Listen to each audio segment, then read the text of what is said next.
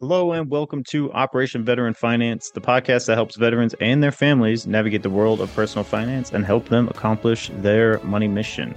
I'm your host, Garrett Sorensen, and today we're going to be talking about the 4 options for veterans and their TSP when leaving the military.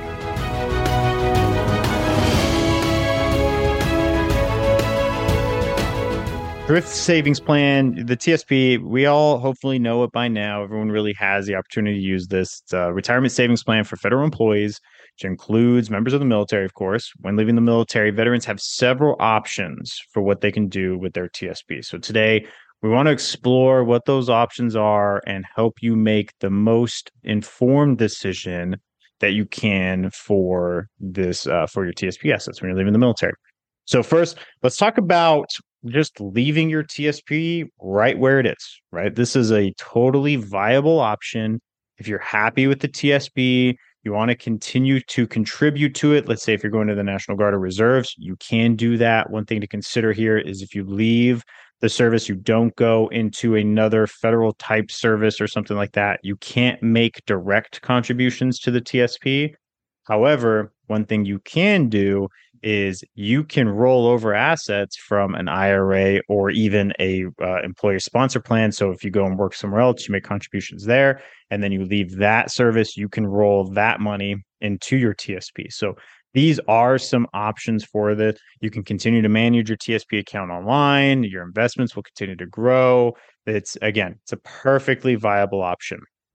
What you need to consider with this option is looking at the fees that you're paying. I will say TSP is lower on fees than a lot of other options that are out there.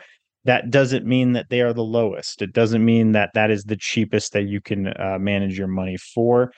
And so, really understanding what your investment strategy is going to be one of the reasons that you would look at doing this. And that includes your investment options. We all know that the TSP is pretty limited when it comes to investment options. You only have those funds that are available to you, the 5 funds, and then the those time-weighted funds or those age range funds, which again these are just culminations of those same 5 funds. So you're not getting new investments with those retirement-based funds.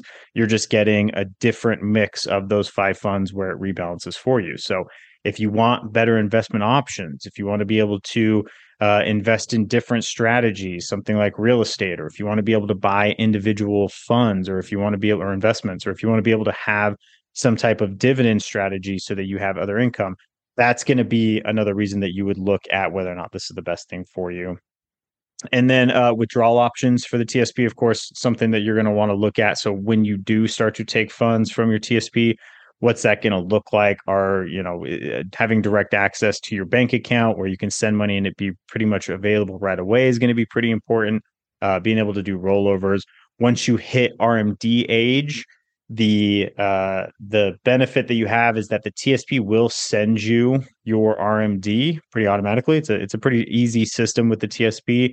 But what you should consider with this is that, let's say you have a TSP and you have an employer plan because you got out and you went and worked for I don't know, Google, and then you were contributing to their 401k, you became a teacher and you had a 403b, and then you have a traditional IRA. All of these accounts are going to be required to take an RMD.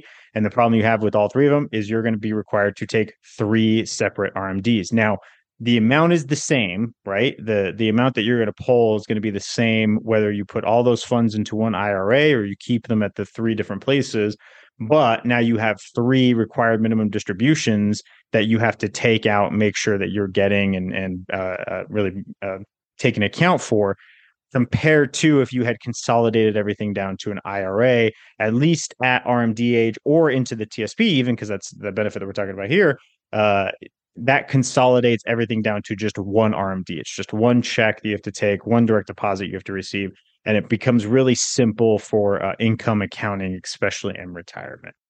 The second option is to roll your TSP over to an IRA or an individual retirement account. So rolling over your TSP to an IRA gives you more investment options, just like we said. You have greater control over your investments. So not even just the investments that you have available to you, but how, when you're going to change from a strategy in large cap core to large cap growth, or if you're going to move your real estate position at that point in time to a technology position or some type of industrial position, whatever it might be, you're going to have greater control over that. You can also choose from a wide range of investment vehicles. So you're going to have individual stocks, like we had mentioned before.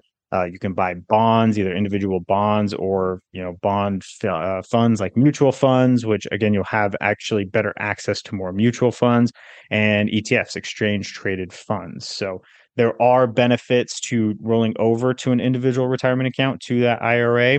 Uh, and these are things that you should consider. One thing I will say, when I left the military, I did roll my TSP out of the TSP, and I did it for two reasons. At the time, they didn't have the Roth option inside of the TSP. So everything I had was pre-tax, meaning I had not paid tax on those funds yet.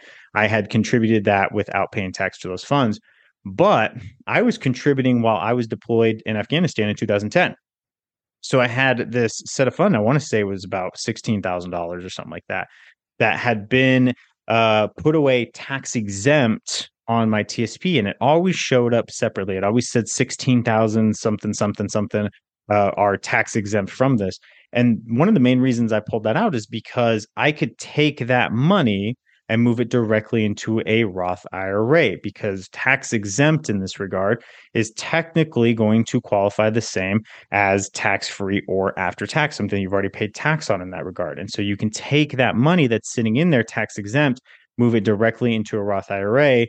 And the benefit that you have with that is that now you have money that you have not paid tax on that's going to go into an account that is going to grow tax free. And when you start taking those funds out, you'll never have to pay tax on the on the contribution or the growth. So it's essentially a triple tax benefit that you're receiving from those tax exempt funds if you had been contributing to your TSP during that period of time. To me, that was huge. I wanted to take advantage of that. The rest of it went over to a traditional IRA at that point in time, and then I had options from there in order to convert that to Roth.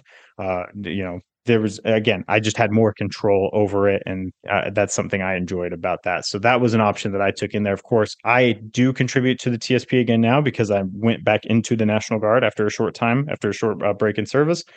And so I'm a user of the TSP, and I like it. I like the change. The website's a little bit different now. You got to get used to that, but again, I don't mind it. Fees are low, and so I do contribute to that. But again, when I leave the National Guard, when I retire from the National Guard, I will be taking that TSP and rolling it into something else. One thing, and again, this is actually something I was looking back with the last one, saying that you can contribute money into the TSP. If you like the TSP or you're not totally sure that you want to leave completely, if you take every penny you have out of the TSP, then you're done with the TSP. You can't go and put money back in there. You can't do anything like that. If you leave some of your funds inside of the TSP, meaning you leave a particular balance inside the TSP, then you do actually maintain that option. You do have the option to put in there. Now, as of this date of recording, that amount is $200. If you have at least $200 inside of the TSP, then you can move money into the TSP doing a direct rollover from an IRA or another employer plan like a 401k or 403b. $200, you can still do that. So if you're like, I don't know that I fully want to make this decision, you can get down to that amount, leave those funds in there, transfer everything out, and then you have the freedom to be able to move things kind of back in and out of the TSP. Not as you will, but again, because it's a process, but you do maintain that. So if you say I made a mistake by doing this, I want to go back into the TSP, then you can move those funds back into the TSP. The third option is to roll your TSP over to your new employer's retirement plan. So you left the military, you went and got a great job at Google, or you're a teacher now, you got a 403b, or just whatever new job that you have, they have some sort of retirement plan for you. You can transfer your TSP directly into that plan. And the benefit you have with that is that, kind of just like into an IRA, again, it's going to be a direct rollover. So you're not going to see any kind of tax consequence or anything like that. And then you can continue to contribute those dollar bills into essentially the same pot of money. Now, if you like simplicity, if you like to look at things in one place and you're like, gosh, Garrett, I don't like that, I'm going to have an IRA with Schwab and my Roth IRA, I'm going to have my traditional IRA, I'm going to have my Roth IRA, and then I'm going to have my 403b or 401k through my new employer. I don't know that I want all that. This might be a pretty good option for you. One login, one place to look at it, one kind of view on it. You get a lot of the downsides in a new 401k and 403b that you do with the TSP. Again, you got to look at fees, especially with 401ks and 403bs. You got to be a little bit more observant of this and know what you're looking for, because there are some plans out there that are just terrible, terrible, terrible with fees. And so having a good understanding of what to look for should really help you make that decision when you're looking at rolling these funds in there. But it is an option, and it's a good option if you want to consolidate your retirement accounts and simplify your finances. So consider that if you're looking at saying, is this really something I should be looking at? Don't go and talk to your HR person. Don't go and talk to the person that is offering you that 401k, because they want that money to come in there, because whoever's managing that's going to be able to charge a fee and get some money in there. Talk to somebody that might be more independent. You can reach out to us. Go to our website, www.operationveteranfinance.org. Go to the contact me page and fill that out. That'll come to me, and we'd be happy to take a look at it and let you know what we think, and let you know if it's a good plan, something that you might want to at least consider if this is something that you're looking at. The fourth option is to withdraw your TSP. Now, this option should really only be considered if you're in some sort of dire financial straits, or, if you're really prepared to take that significant tax hit at one point in time. The other thing is that if you're under the age of 59 and a half, you're most likely going to be facing some type of early withdrawal penalty. There's variations of this depending on, if you're 55 and you're taking distributions, or if you're 50 in some professions, like you go and end up retiring as a federal firefighter, or people in air traffic control. Like these people are special and can actually do stuff at 50. But for the most part, if you're just, like everybody else, like myself, where 59 and a half is kind of that magic number in which we can start tapping into these funds within the TSP. This is going to be something you're going to want to consider if you're taking out these funds from it, just to take them to your checking account, be able to use them and spend them how you want to do. I would at least wait until you're 59, over 59 and a half, before you really consider this. And then again, you need to really consider the tax liability that's going to come from that. Odds are you're not going to use every penny of that, like, unless it's not a lot of money, or you're in some, again, really bad financial dire straits or something like that. The tax consequence can be spread out over a few years, which would really help you. So this is something that you really, really got to look at just be very cautious when you're looking at this option. And again, it's not one that we typically recommend. It would have to be a pretty specific reason. One option that you do have, if you're looking at taking this money out before 55 or 50, if you're in one of those special circumstances, is you can do what's called a 72T withdrawal. Now, this is a special withdrawal that you can do with employer plans, which includes a TSP in this sense, where, let's say at 54, you go to the TSP and you say you want to start taking out periodic adjustable payments based on your life expectancy. Now, what they're going to do is they're going to look at your life expectancy based on these tables and these rates and everything like that. And they're going to say, okay, we'll start paying you this amount each month or each year.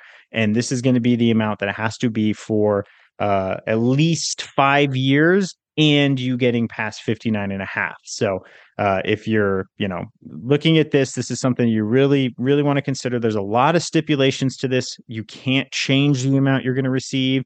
You can't go from that rate that's based on your life expectancy to a fixed rate.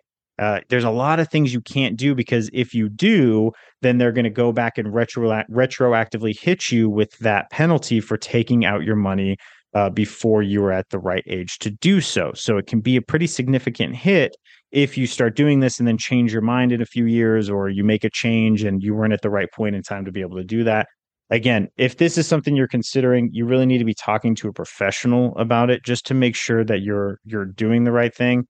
But, look, if you're 52 and you're retired and you're saying, I'm pretty much right there with what I have, but I could use just a little bit more, maybe this is a really good option for you. Maybe this is something that you can use to help fund your lifestyle through retirement. And it may not be the worst thing if you're in that very specific situation. I think the majority of people listening to this are probably not in that situation, but if you think you are, you should absolutely reach out to us. so that we can help you take an understanding of that. But I would even recommend doing a 72T withdrawal before I said, hey, just go and start taking money from your TSP and paying that 10% or that 10% penalty plus tax and everything like that for doing it before the age in which you can. If you're after the age, still look at the tax consequence that you're going to be bringing on from making that decision. So there you have it. Those are the 4 options for what to do with your TSP when leaving the military. Leaving your TSP where it is, rolling it over to an IRA, rolling it over to your new employer's retirement plan, 401k, 403b, or withdrawing your TSP, including just a lump sum or that 72T withdrawal. So before we wrap up, I want to remind you that the decision about what to do with your TSP is a really important one. It's not one you should make lightly. When I left the military, I thought a lot about it. I did pros and cons. I looked at everything like that. One thing you guys should do is consider your financial goals, your investment objectives, your risk tolerance before making this decision, and always seek the advice of a qualified advisor like myself, where we can help you just go over some of these things before taking any action. So thank you all for listening to Operation Veteran Finance. If you found this episode helpful, please, please, please share it with your fellow veterans.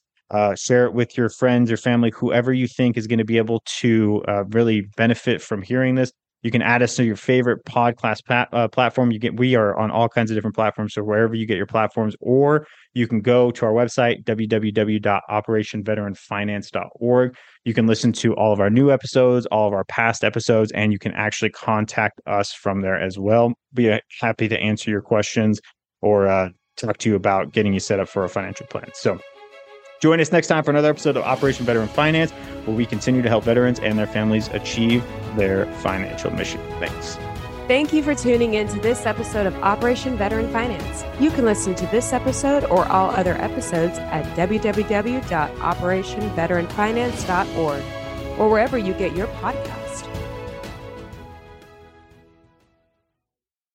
Markham Wealth LLC is an SEC-registered investment advisory firm with its principal place of business in Ohio. Registration is not an endorsement of the firm or its representatives by securities regulators, nor is it an indication that the advisor has attained a particular level of skill or ability.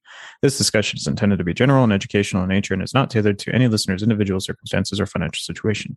You should not assume that any discussion or information contained herein serves as the receipt of or as substitute for personalized investment advice. All investment strategies have the potential for profit or loss. This communication should not be construed as a recommendation or solicitation to take or refrain from taking any particular course of action. Due to various factors, including changing regulation and market conditions, the information discussed may no longer be reflective of current positions or recommendations. All information presented is believed to be factual and up to date at the point of publication. Markham Wealth does not guarantee its accuracy, and it should not be regarded as complete analysis of the subjects discussed. The subjects discussed herein are general in nature, provide for information purposes only, and should not be construed as legal, tax, or investment advice. Listeners should consult with the professionals of his or her choosing regarding their specific legal, tax, or financial situations.